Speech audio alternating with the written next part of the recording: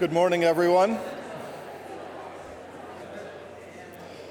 My name is Joe Lichty. I'm professor of peace, justice, and conflict studies, and it's my pleasure this morning to introduce both the C. Henry Smith Peace Lecture, which is an annual affair, and the lecturer for this year, Gerald Mast.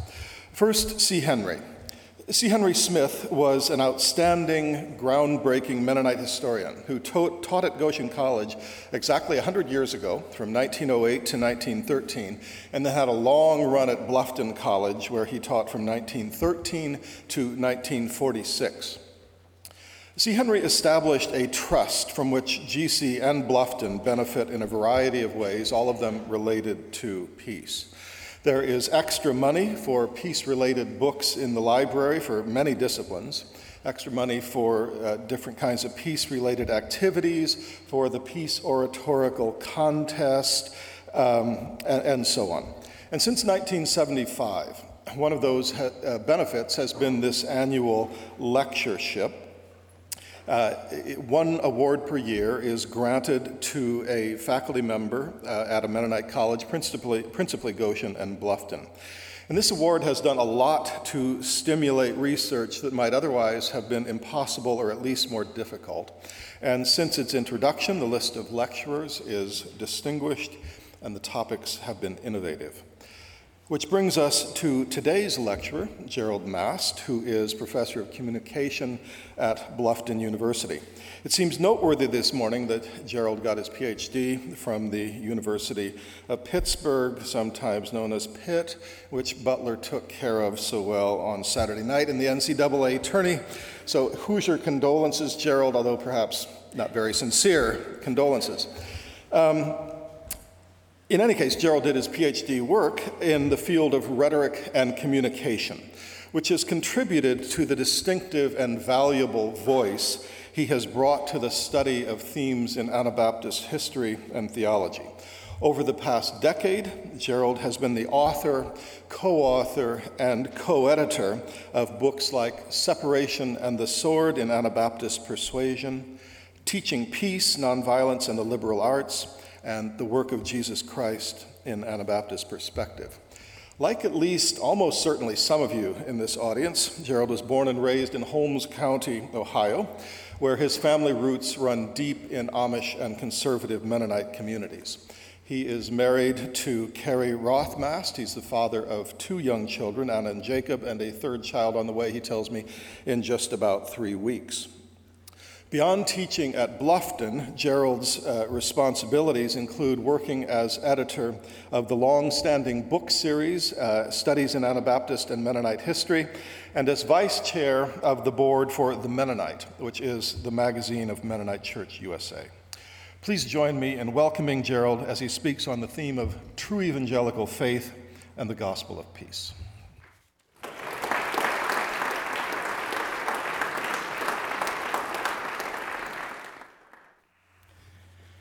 Good morning. It's a delight to be at Goshen College, and I bring greetings from Bluffton University. Bluffton and Goshen, I think, share much in terms of history and mission, so it's good to be here. 3 weeks ago, Sister Helen Prejean, the Catholic sister who is featured in the film Dead Man Walking, spoke at Bluffton University about her experiences ministering to death row inmates and the families of crime victims. During that speech, she told us that when we encounter something that is wrong with the world, such as the state-sponsored killing of people convicted of crimes, this should provoke our conscience. She urged us to respond to this call of conscience by taking action, signing petitions, writing letters, visiting those in prison, and using our lives to confront the death house.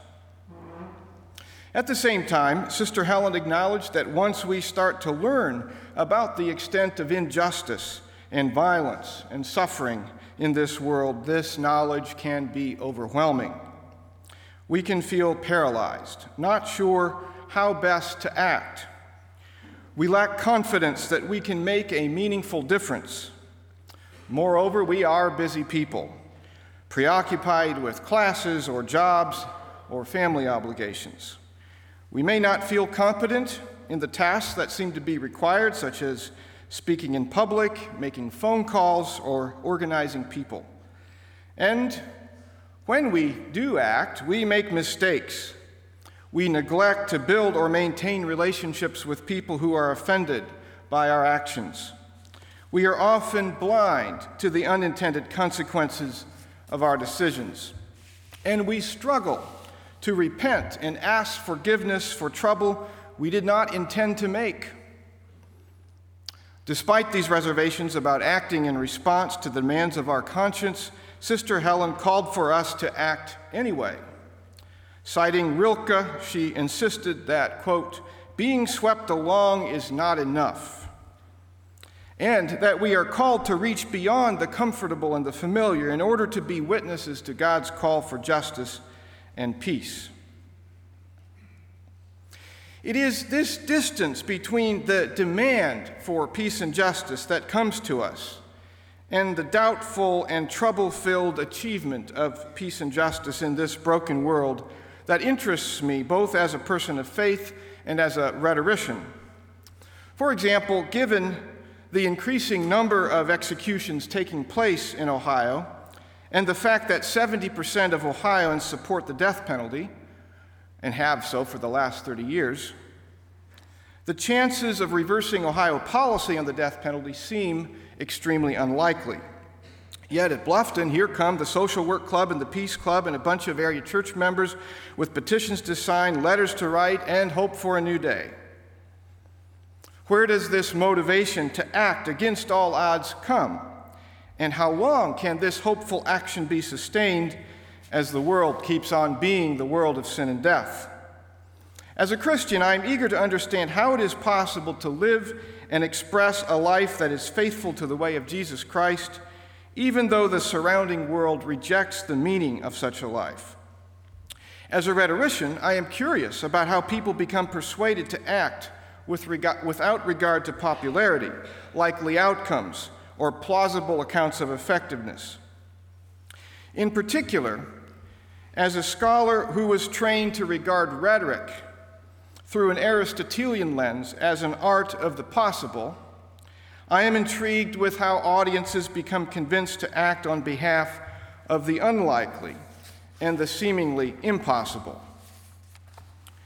During the past 15 years, a good deal of my research has focused specifically on the question of how Christian pacifists, such as those in the Anabaptist Mennonite tradition, have been able to sustain a commitment to nonviolence, especially when this conviction is unpopular in the surrounding culture, which it usually is.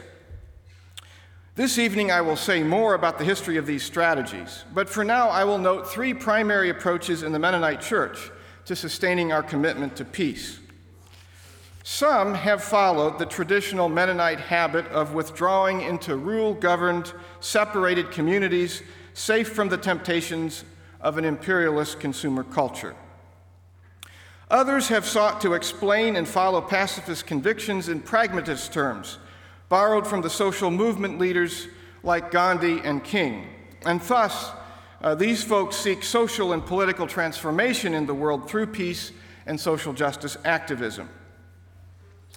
An increasingly vocal faction is urging the church to claim or reclaim an evangelical identity that roots peaceful witness in the grace of Jesus Christ. A forthcoming book by Mennonite Church USA Executive Director Irvin Stutzman reviews this transition among Mennonites from withdrawal to a socially active posture and recommends, in conclusion, an evangelical identity. In this lecture, I am offering a qualified argument on behalf of an evangelical Mennonite peace witness, although it is apparent to me that the historical and sociological data largely support the view that most popular forms of evangelicalism tend to undermine traditional Mennonite pacifism. Without citing all the data, I can point to the fact that those Mennonite denominations that are most visibly identified with American evangelicalism, such as the Mennonite Brethren, the Brethren in Christ, and the Fellowship of Evangelical Churches, are also those with the lowest number of members supporting the peace position. Moreover, in the early 21st century where we find ourselves in North America, evangelical Christians are among those believers most visibly identified with the American military establishment, who have voiced the strongest support for American wars in Iraq and Afghanistan, and who often embrace an aggressive and God-identified nationalism. So my argument today is both that evangelical theology poses a profound challenge to Anabaptist peace convictions, and also my argument is that accepting this challenge is essential to renewing biblical peace convictions in both the Mennonite Church and the Christian Church as a whole. Put more succinctly, evangelical theology, when rightly understood, offers a way for peace to be practiced not just as an art of the possible, but also as an expression of the impossible. In this presentation, I will respond to the challenge of evangelical theology in two ways. First, I will explore the relationship between God's grace and God's command as found in the theology of Karl Barth and is qualified by his Mennonite student John Howard Yoder. Second, I will consider three ways that God's grace is manifested in a full-bodied evangelical presentation of the gospel of peace. So, God's grace as God's command. The great Swiss Reformed theologian Karl Barth is said to have summarized the thesis of his 12 volumes and 9,000 pages of church dogmatics with the words, "Jesus loves me, this I know, for the Bible tells me so."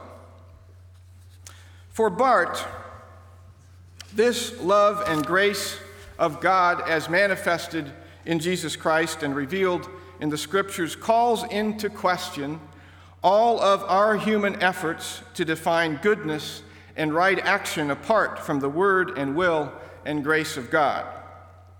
The demand of conscience, such as we heard at Bluffton from Sister Helen a few weeks ago, is not an experience that we human beings dredge up from within our own clever or enlightened minds by anticipating consequences or doing a cost-benefit analysis or asking what we would wish for every other human being to do in every such case.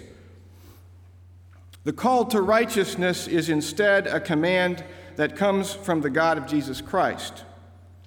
Our experience of incompetence in the face of this call is precisely the space of grace, the location in which our willing obedience is made available to the love and power of God as manifested in Jesus Christ. God calls us to actions for which we feel ill-equipped so that we can yield our lives to God's graceful action in our lives and in our world. By contrast, it is when we consider ourselves capable of addressing the world's wrongs with our own strength and skill and wisdom that we presume, like Adam and Eve, to make decisions about good and evil that rightly belong to God alone, and we act in disobedience rather than in obedience to the command of God. In Barth's analysis, the brokenness of this world is directly related to the human tendency to assert moral competence over that which it is not the human place to assert. Whether we consider it to be our moral decision to enforce a no-fly zone over Libya with Tomahawk missiles, or to decide which criminals do not deserve to live, or whether we buy a Glock for the purposes of self-defense, we act as if we are the masters of our destiny and the architects of our salvation rather than God. In fact, for Barth, the entire modern ethical enterprise by which human beings presume to apply self-evident criteria for the good to the difficult choices that they face is a sinful and disobedient assertion of human autonomy from the creator and sustainer of the universe. What we humans call ethics is in fact disobedience to the command of God on Barth's view because of the presumption in ethics that we can figure out the good. But then, what is the command of God and how do we listen to it, if not by simply following our best human instincts or carefully designed ethical systems?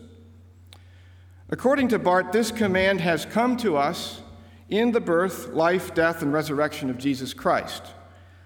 As he puts it, quote, "We must seek this command only in what happened in Bethlehem, at Capernaum and Tiberias, in Gethsemane and on Golgotha, and in the garden of Joseph of Arimathea. In this event, God uttered his command. Barth is saying that in the Christ event, God's grace comes to us as a word of free acceptance and definitive command, both things.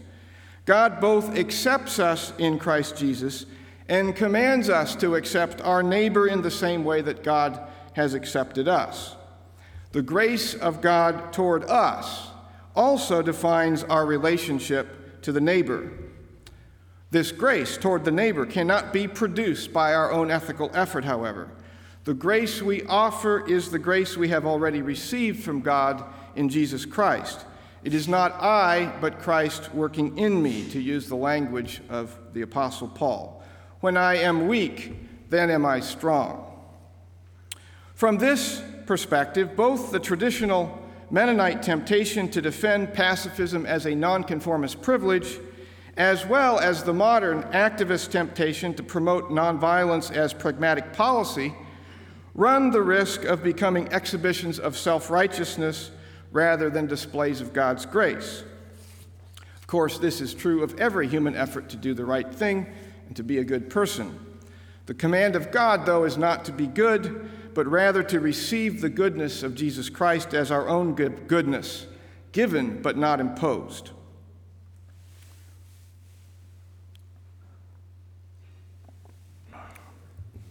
Furthermore, from this point of view, Mennonites and other peace churches are not morally superior because of our peace teachings or avoidance of military service.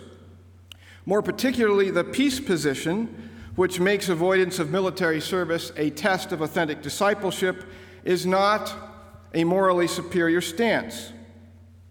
It may be a faithful response to the command of God, and I believe that it is, but it does not improve the moral status of its adherents before God. Jesus Christ has already done that for us, whether we accept the peace position or not. Moreover, all of our efforts to defend peace are failures of sorts, whether they involve excommunicating military members of churches, as Mennonites have done in the past, or refusing to play the national anthem, as some Mennonite colleges still do. Of course, contained in these failures are expressions of obedience to the command of God, that God is able to redeem. Even when we are unable to resist, using our human power to secure what only God can give, God still blesses and corrects our sinful and flawed human responses to God's command.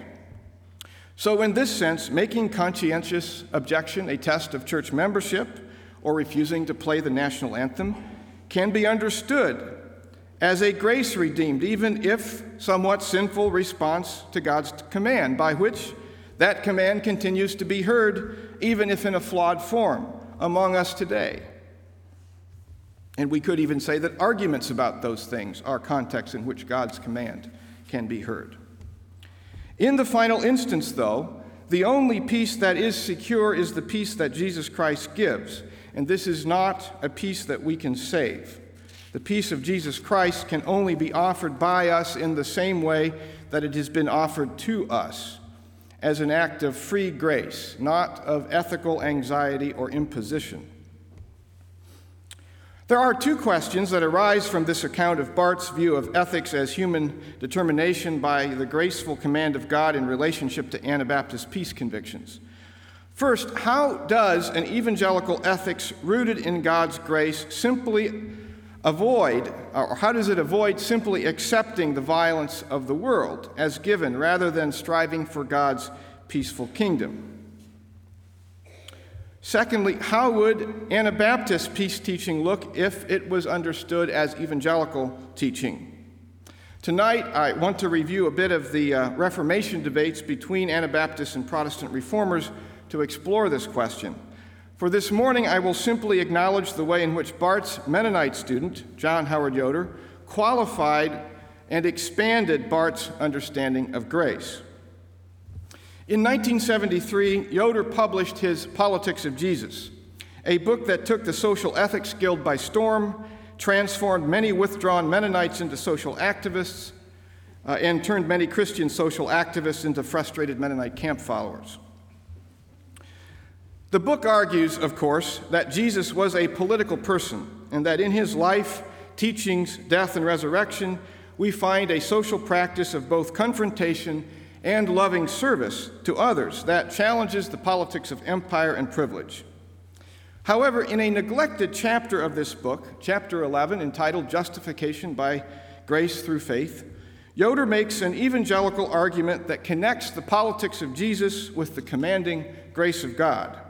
He writes in this chapter that it is the good news that my enemy and I are united through no merit or work of our own, in a new humanity that forbids henceforth, and I'm using his words here, that forbids henceforth my ever taking his life in my hands.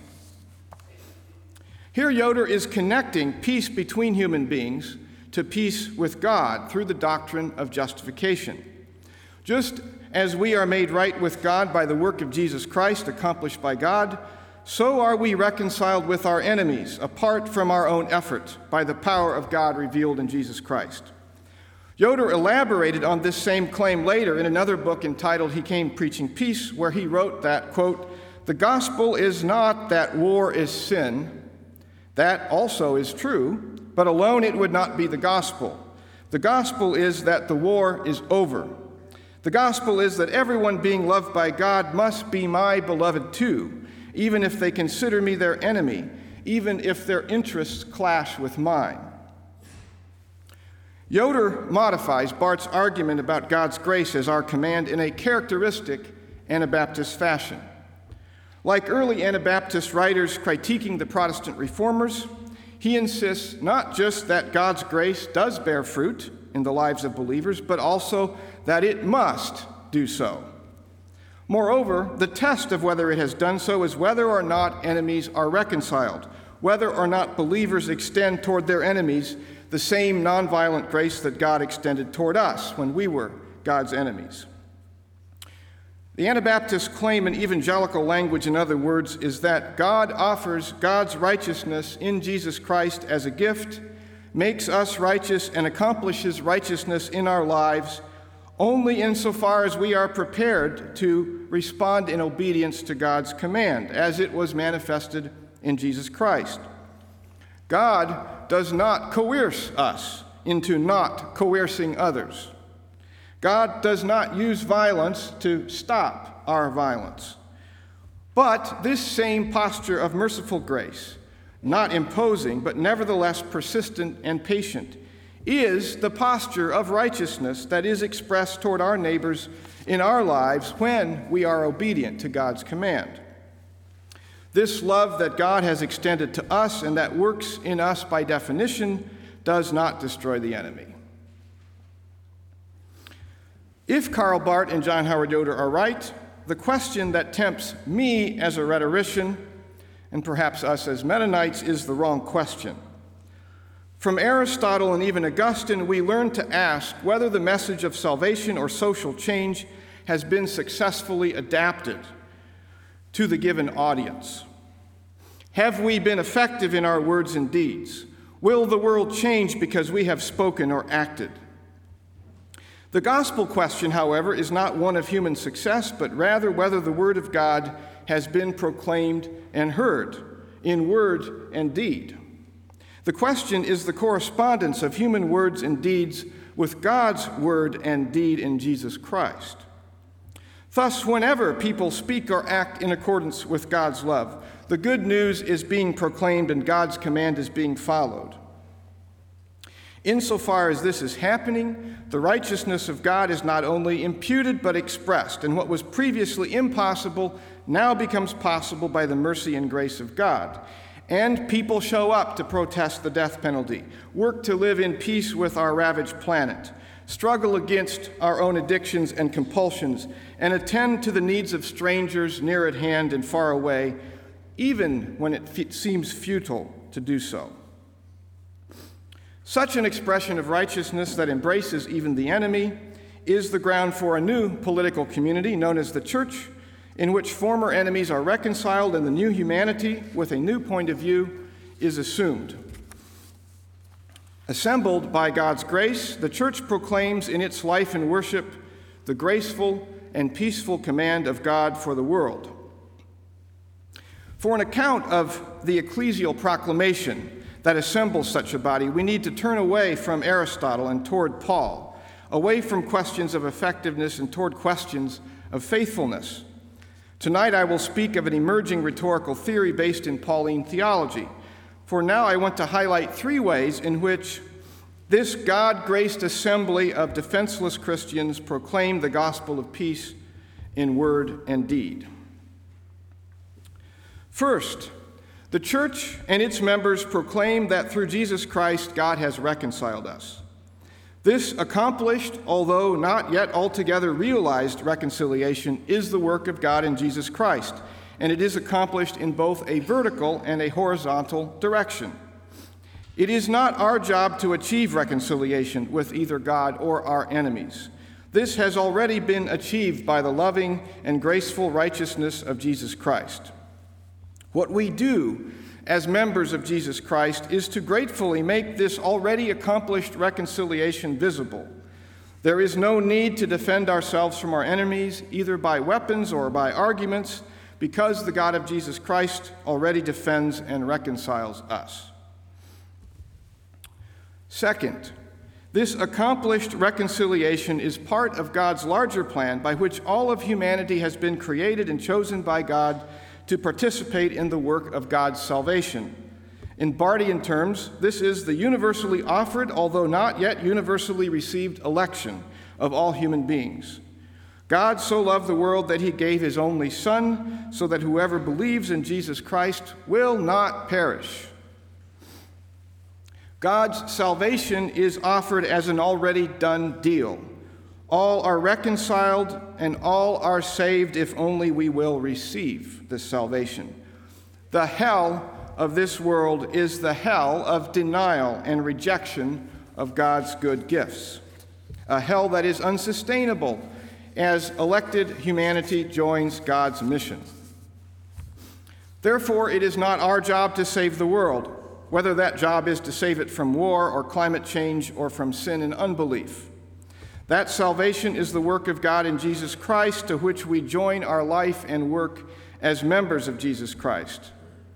What we do as members of Jesus Christ is proclaim the good news in word and deed, that God has saved us, is saving everyone. So when we recycle and reduce our energy usage and protest war and capital punishment and build housing for the poor and visit the imprisoned and plant new churches, we are proclaiming this good news that God's salvation is for the whole world, and it has been accomplished for the whole world. These words and deeds will not save the world, and we do not impose them on the world against its will. But deeds such as these are our expression of the hope of eternal and universal salvation that we have in Jesus Christ, who we believe is the only hope of this world. Finally, in the peaceful assembly of the church and in its scattering, this accomplished reconciliation and universal election can actually be tasted and seen. As reconciled and chosen by God, formerly alienated human beings are assembled together in the body of Christ, where the grace and peace of God through Jesus Christ is proclaimed and offered for the world. This assembly is called to be today what the world is called to be ultimately, as John Howard Yoder has put it.